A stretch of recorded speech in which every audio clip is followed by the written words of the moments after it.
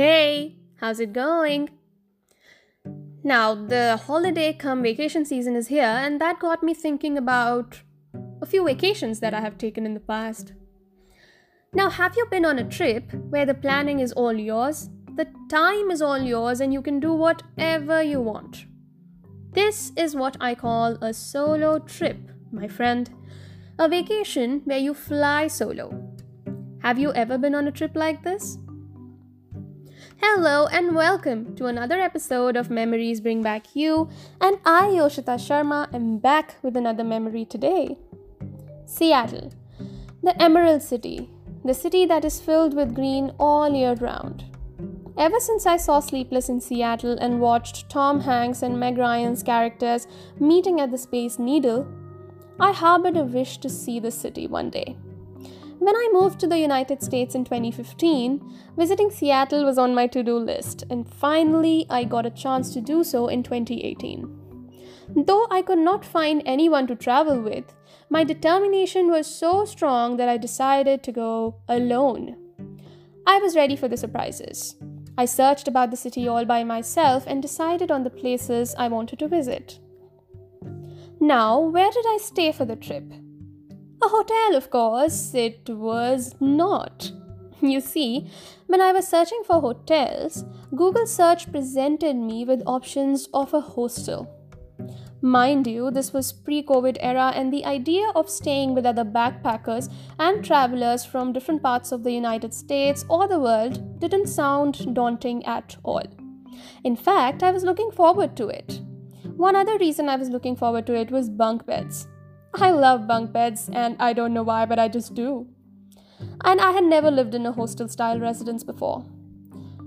It was much more cost-effective for me at that point, and once my trip was over, I was glad that I decided to stay in a hostel. You see, it was one of the best parts about my trip. The early morning breakfast at the hostel, interacting with total strangers and travelers like me, some of whom were from outside the United States, was an absolute pleasure.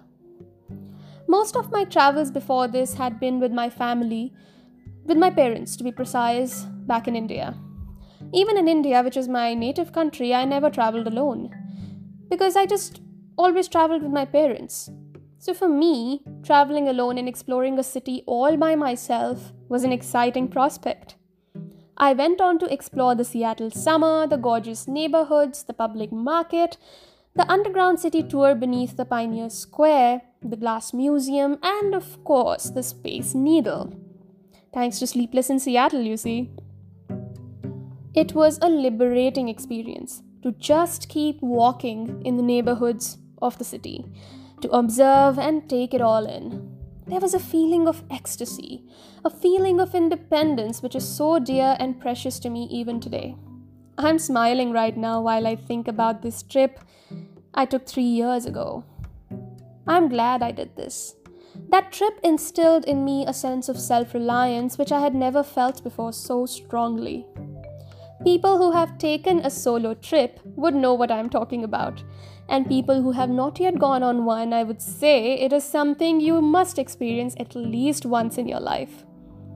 Let me tell you, you would like to do it again and again. It was fun reminiscing about this experience. As it is the holiday season, plan your trips with care, have fun, stay safe, and I wish everyone a very Merry Christmas and a Happy New Year.